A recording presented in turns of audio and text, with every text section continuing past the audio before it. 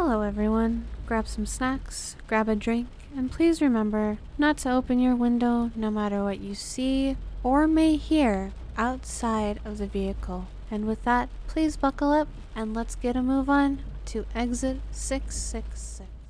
The final part of The Wendigo by Algernon Blackwood. A wall of silence wrapped them in, for the snow, though not thick, was sufficient to deaden any noise, and the frost held things pretty tight besides. No sound but their voices and the soft roar of the flames made itself heard, only from time to time something soft as the flutter of the pine moth's wings went past them through the air. No one seemed anxious to go to bed. The hours slipped towards midnight. The legend is picturesque enough, observed the doctor after one of the long pauses, speaking to break it rather than because he had something to say, for the Wendigo is simply the call of the wild personified, with some natures here to their own destruction. That's about it, Hank said presently, and there's no misunderstanding. When you hear it, it calls you by the name right though. Another pause followed, then Dr. Cathcart came back to the forbidden subject with a rush that made the others jump.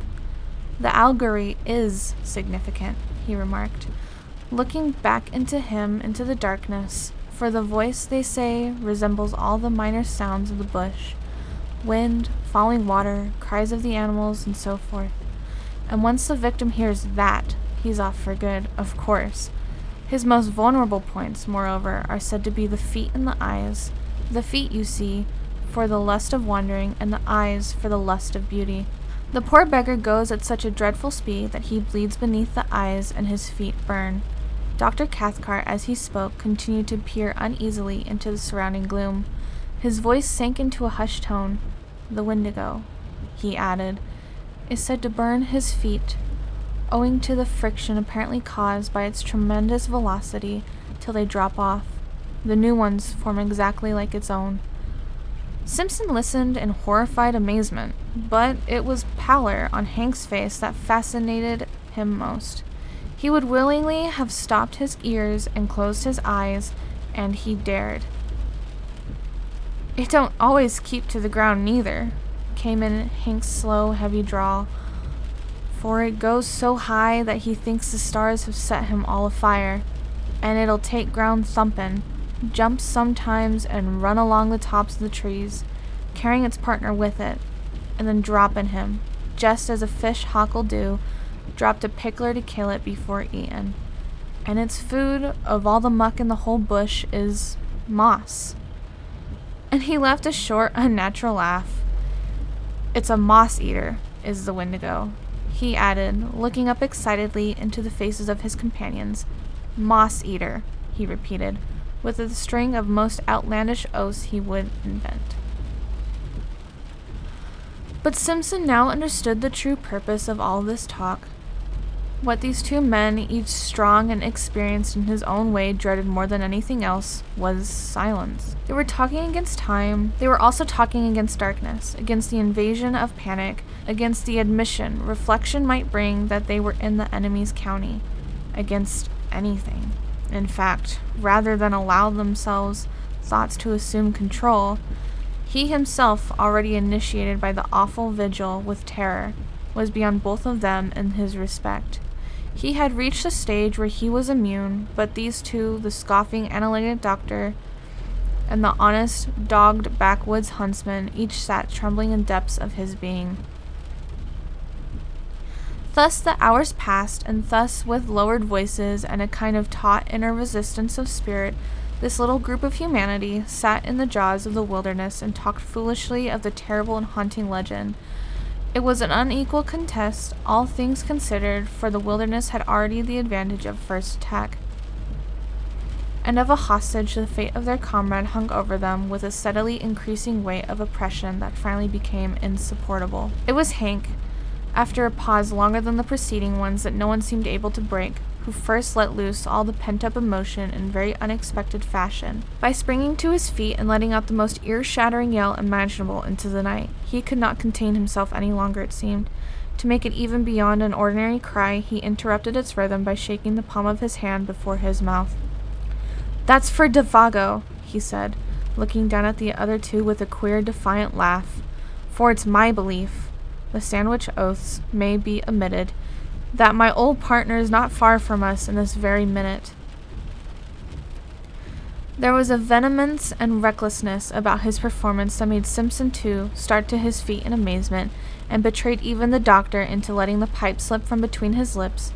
Hank's face was ghastly, but Cathcart showed a sudden weakness, a loosening of all his faculties, as it were. Then a momentary anger blazed into his eyes, and he, too, though with deliberation born of habitual self-control, got upon his feet and faced the excited guide, for this was unpermissible, foolish, dangerous, and he meant to stop it in the bud. What might have happened in the next minute or two one may speculate about, yet never definitely know, for the instance of profound silence that followed Hank's roaring voice, and as though in answer to it, something went past through the darkness of the sky overheard a terrific speed, something of necessity very large, for it displaced much air, while down between the trees there fell a faint and windy cry of a human voice, calling in tones of indescribable anguish and appeal. Oh, this fiery height, oh, my feet of fire, my burning feet of fire. White to the very edge of his shirt, Hank looked stupidly about him like a child. Dr. Cathcart, some kind of unintelligible cry, turning as he did so with an instinctive movement and blind terror towards the protection of the tent, then halting in the act as though frozen. Simpson, alone of the three, retained his presence of the mind a little. His own horror was too deep to allow of the immediate reaction. He had heard that cry before. Turning to his stricken companions, he said most calmly, "That's exactly the cry I heard. The very words he used." Then lifting his face to the sky, he cried aloud, Defago, come down here to us, come down." And before there was a time for anybody to take definite action, one way to another, there came the sound of something dropping heavily between the trees. And before there was time for anybody to take definite action, one way or the other, there came the sound of something dropping heavily between the trees, striking the branches on the way down, and landing with a dreadful thud upon the frozen earth below. The crash and thunder of it was really terrific. "That's him! Help me, good God, that's him!" came from Hank in a whispering cry, half choked, his hand going automatically towards the hunting knife in his belt. "And he's coming, he added. An irrational laugh of horror at the sounds of heavy footsteps crunching over the snow became distinctly audible, approaching through the blackness towards the circle of light, and while the steps with their stumbling motion moved nearer and nearer upon them, the three men stood round the fire, motionless and dumb. Dr. Cathcart had the appearance of a man suddenly withered. Within his eyes, even they did not move. Hank, suffering shockingly, seemed on the verge again of violent action, yet he did nothing. He, too, was hewn of stone, like stricken children they seemed. The picture was hideous, and meanwhile their owner, still invisible, the footsteps came closer, crunching the frozen snow. It was endless, too prolonged to be quite real. This measured the pitiless approach. It was accursed. Chapter 8. Then at length the darkness, having thus laboriously conceived, brought forth a figure. It drew forward into the zone of uncertain light where fire and shadows mingled. Not 10 feet away, then halted, staring at them fixedly. The same instant it started forward again with the spasmodic motion as of a thing moved by wires and coming up closer to them. Full into the glare of the fire, they perceived then that it was a man, and apparently that this man was Defago. Something like a skin of horror almost perceptibly drew down in the moment over every face, and 3 pairs of eyes shone through it as though they saw across the frontiers of normal vision into the unknown. Defago advanced, his tread faltering and uncertain. He made his way straight up to them as a group first, then turned sharply and peered close into the face of Simpson. The sound of a voice issued from his lips. "Here I am, Boss Simpson. I heard someone called me." It was a faint, dried-up voice, made wheezy and breathless as an immense exhortation. "I'm having a regular hellfire kind of trip, I am." And he laughed, thrusting his head forward into the other's face. But that laugh started the machinery of the group of waxwork figures with the wax-white skin, Hank immediately sprang forward with a stream of oaths so far-fetched that Simpson did not recognize them as English at all, but thought he had lapped into the Indian or some other lingo. He only realized that Hank's presence, thrust thus between them, was welcome, uncommonly welcome. Dr. Cathcart more calmly and leisurely advanced behind him, heavily stumbling. Simpson seemed hazy as to what was actually said and done in those next few seconds, for the eyes of the detestable and blasted visage peering at those such close quarters into his own utterly bewildered his scenes at first. He merely stood still. He said nothing. He had not the trained will for the older men that forced them into the action in defiance of all emotion and stress. He watched them moving as behind a glass that half destroyed their reality. It was dreamlike, perverted. Yet, though the torrent of Hank's meaningless phrase, he remembers hearing his uncle's tone of authority, hard and forced, saying several things about food and warmth, blankets, whiskey and rest, and further that whiffs of the penetrating, unaccustomed odor, while yet sweetly bewildering, assailed his nostrils during all that followed. It was no less a person than himself, however less experienced and adult than the others though he was. He gave instinctive utterance to the sentence that brought a measure of relief into the ghastly situation by expressing the doubt and thought in each one's heart. "It is you, isn't it, Defago?" he asked under his breath, horror breaking his speech. And at once Cathcart came burst out with the loud answer before the other had time to move his lips. Of course it is, only can't you see? He's nearly dead with exhaustion, cold and terror. Isn't that enough to change a man beyond all recognition?" It was said in order to convince himself as much as it is to convince the others. The overemphasis alone proved that, and continually while he spoke and acted he held a handkerchief to his nose. That odor pervaded the whole camp. For the Defago, who sat huddled by the big fire, wrapped in blankets, drinking hot whiskey and holding food in wasted hands, was no more like the guide that they had last seen alive than the picture of a man of 60 is like a derogatory type of his early youth in the costume of another generation. Nothing can really describe that ghastly caricature, that parody, masquerading there in the firelight as Defago. From the rooms of the dark and awful memories he still retains, Simpson declares the face was more animal than human, the features drawn about into the wrong proportions, the skin loose and hanging, as though he had been subjected to extraordinary pressures and tensions. It made him think vaguely of those bladder faces blown up by the hawkers on Ludgate Hall that will change their expression as they swell and as they collapse imminent of faint, waiting imitation of the voice. Both face and voice suggested some such abominable resemblance, but Cathcart long afterwards, seeking to describe the indescribable, asserts that thus might have looked a face and body that had been in air so rarefied that the weight of the atmosphere being removed, the entire structure threatened to fly ascendance and become incoherent. It was Hank, though all distraught and sharing with tearing volume of emotion he could neither handle nor understand, who brought things to a head without such much of an ado. He went off to a little distance from the fire, apparently so that the light should not dazzle him too much, and shading his eyes for a moment with both hands, shouted in a loudly voice that held anger and affection dreadfully mingled, "You ain't Defago. You ain't Defago at all. I don't give a damn, but that ain't you, my old pal of 20 years." He glared upon the huddled figure as though he would destroy him with his eyes. "And if it is, I'll swab the floor of hell with a wad of cotton wool and a toothpick. So help me the good God," he added with a violent flinging of horror and disgust. It was impossible to silence him. He stood there shouting like one possessed, horrible to see, horrible to hear. Because it was the truth. He repeated himself in 50 different ways, each more outlandish than the last. The woods rang with echoes. At one time it looked as if he meant to fling himself upon the intruder, for his hand continually jerked towards the long hunting knife in his belt. But in the end he did nothing, and the whole tempest completed itself very shortly with tears. Hank's voice suddenly broke. He collapsed on the ground, and Cathcart somehow or another persuaded him at last to go into the tent and lie quiet. The remainder of the affair, indeed, was witnessed by him from behind the canvas, his white, terrified face peeping through the crack of the tent door flap. Then Dr. Cathcart, closely followed by his nephew, who so far had kept his courage better than all of them.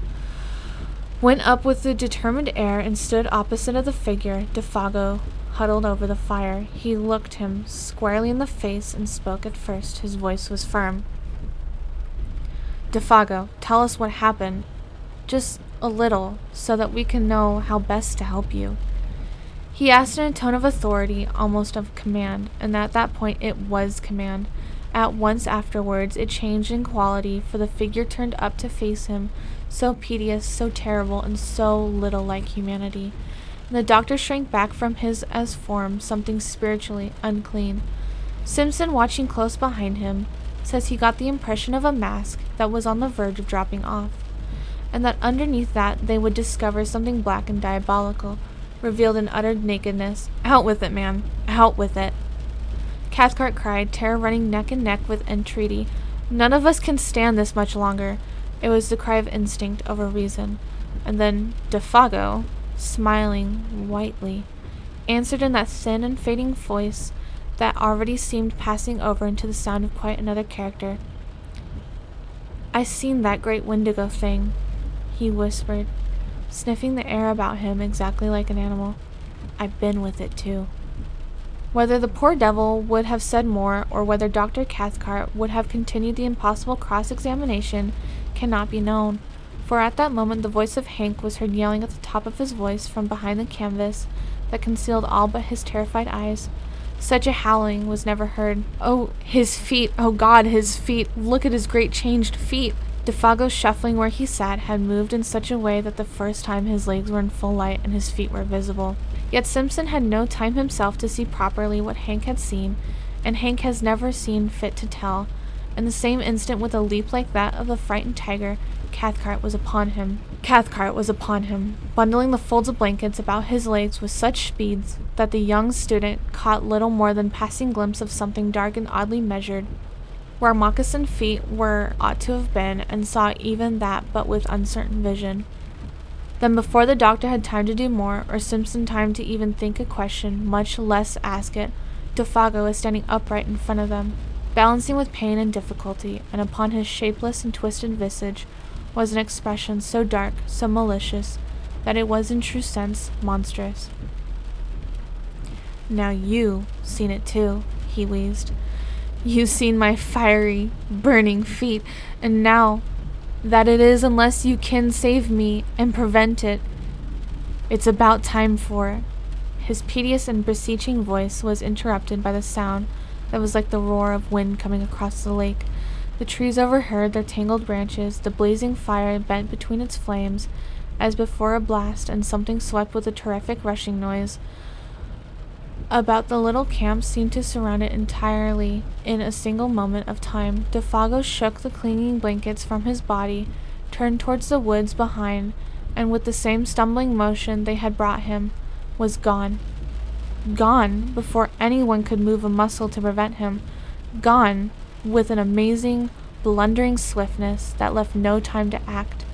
The darkness positively swallowed him, and less than a dozen seconds later, above the roar of the swaying trees and the shout of the sudden wind, all three men, watching and listening with stricken hearts, heard a cry that seemed to drop down from the great height of the sky distance. Oh, oh, this fiery height! Oh, oh, my feet of fire, my burning feet of fire! Then died away into untold space and silence. Dr. Cathcart, suddenly master of himself, and therefore of the others, was just able to seize Hank violently by the arm as he tried to dash headlong into the bush. "But I want to know you," shrieked the guide. "I want to see. This ain't him at all, but some devil that's shunted into his place." Somehow or another, he admits he never quite knew how he accomplished it. He managed to keep him in the tent and pacify him. The doctor apparently had reached a stage where reaction had set in and allowed his own intimate force to conquer. Certainly he managed. Hank admirably. It was his nephew, however, hitherto so wonderfully controlled, who gave him most cause of anxiety, for the communicative strain had now preceded a condition of hysteria which made it necessary to isolate him upon a bed of boughs and blankets as far removed from Hank as was possible under the circumstances. And there he lay as he watches of that haunted night passed over the lonely camp, crying startled sentences and fragments of sentences into the folds of his blanket, a quantity of gibberish about speed and height and fire mingled oddly with biblical memories of the classroom. People with broken faces, all on fire, are coming at a most awful, awful pace towards the camp.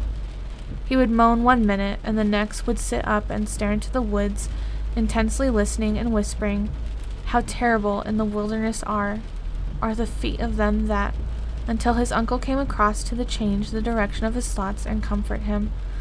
The hysteria fortunately proved but temporary. Sleep cured him, just as it cured Hank. Till the first signs of daylight came, soon after 5 o'clock, Dr. Cathcart kept his vigil. His face was color of chalk. There were strange flushes beneath the eyes, an appalling terror of the soul battered with his will, although those silent hours, these were some of the outer signs. At dawn he lit the fire himself, made breakfast, and woke the others, and by 7 they were well on their way back to home camp. 3 perplexed and afflicted men, but each in his own way, having reduced his inner turmoil to a condition of more or less systemized order again. Chapter 9. They talked little, and then only of the most wholesome and common things, for their minds were charged with painful thoughts that clamored for explanation, though no one dared to refer to them. Hank, being nearest to primitive conditions, was the first to find himself, for he was also less complex. In Dr. Cathcart's civilization, championed his forces against an attack similar enough. To this day, perhaps he is not quite sure of certain things. Anyhow, he took longer to find himself. Simpson, the student of divinity, it was who arranged his conclusions, and probably with the best, though not most scientific appearance of order out there. In the heart of the unreclaimed wilderness, they had surely witnessed something crudely and essentially primitive, something that he had survived somehow. The advance of humanity had emerged terrifically, and betraying a scale of life still monstrous and immature. He envisioned it rather as a glimpse into the prehistoric ages, when superstitions, gigantic and uncouth, still opposed the hearts of men, when the forces of nature were still untamed, the powers that they may have haunted a primeval universe not yet withdrawn. To this day, he thinks of what he termed years later in the sermon, savage and formidable potencies lurking beyond the souls of men, not evil perhaps in themselves, yet instinctively hostile to humanity as it exists. With his uncle he never discussed the matter in detail, for the barrier between the two types of mind made it difficult. Only once, year later, something led them to the frontier of the subject, of a single detail of the subject, rather. "Can't you even tell me what they were like?" he asked. And the reply, though conceived in wisdom, was not encouraged. "It is far better you should not try to know or to find out." "Well, that odor," persisted the nephew. "What do you make of that?" Dr. Cathcart looked at him and raised his eyebrows. "Odors," he replied, "are not so easy as sounds and sights of telepathic communication. I make as much or as little probably as you do yourself." He was not quite so glib as usual with his explanations. That was all. At the fall of day, cold, exhausted, famished, the party came to the end of the long protege and dragged themselves into the camp that at first glimpse seemed empty. Fire there was none, and no punk came forward to welcome them. The emotional capacity of all 3 was too overspent to recognize either surprise or annoyance.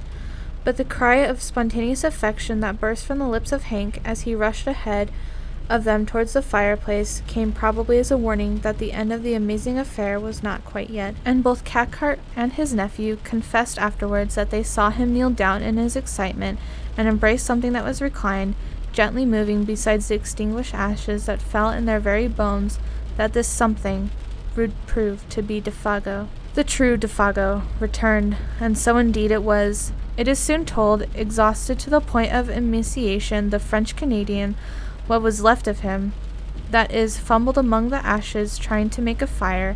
His body crouched there, the weak fingers obeying feebly the instinctive habit of a lifetime with twigs and matches, but there was no longer any mind to direct the simple operation.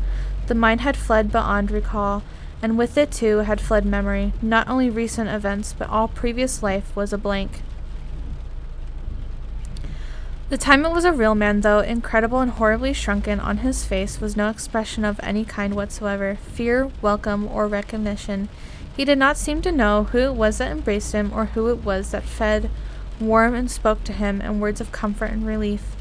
For alone, the broken beyond all reach of human aid, the little man did meekly as he was bidden. The something that had constituted him individual had vanished in forever. In some ways, it was more terribly moving than anything they had yet seen, that idiot's smile as he drew wads of coarse moss from his swollen cheeks and told them that he was a damned moss-eater, the continued vomiting of even the simplest foods, and worst of all, the peevish and childish voice of complaint in which he told them that his feet pained him, burned like fire, which was natural enough when Dr. Cathcart examined them and found that they were both dreadfully frozen. Beneath the eyes there were faint indications of recent bleeding. The details of how he survived the prolonged exposures, or of where he had been, or how he covered the great distance from one camp to the other, including an immense detour of the lake, on foot, since he had no canoe. All his remains unknown. His memory had vanished completely, and before the end of winter, whose being witnessed this strange occurrence, Defago, bereft of mind, memory, and soul, had gone with it. He lingered only a few weeks, and what Punk was able to contribute to the story throws no further light upon it. He was cleaning fish by the lake shore about 5 o'clock in the evening, an hour that is before the search party returned. When he saw the shadow of a guide picking its way weakly into the camp in advance of him, he declares, came the faint whiff of a certain odor. The same instant old Punk started for home. He covered the entire journey of 3 days as only Indian food could have covered it. The terror of a whole race drove him. He knew what it all meant. Defago had seen the Wendigo. And that is the end of The Wendigo by Algernon Blackwood.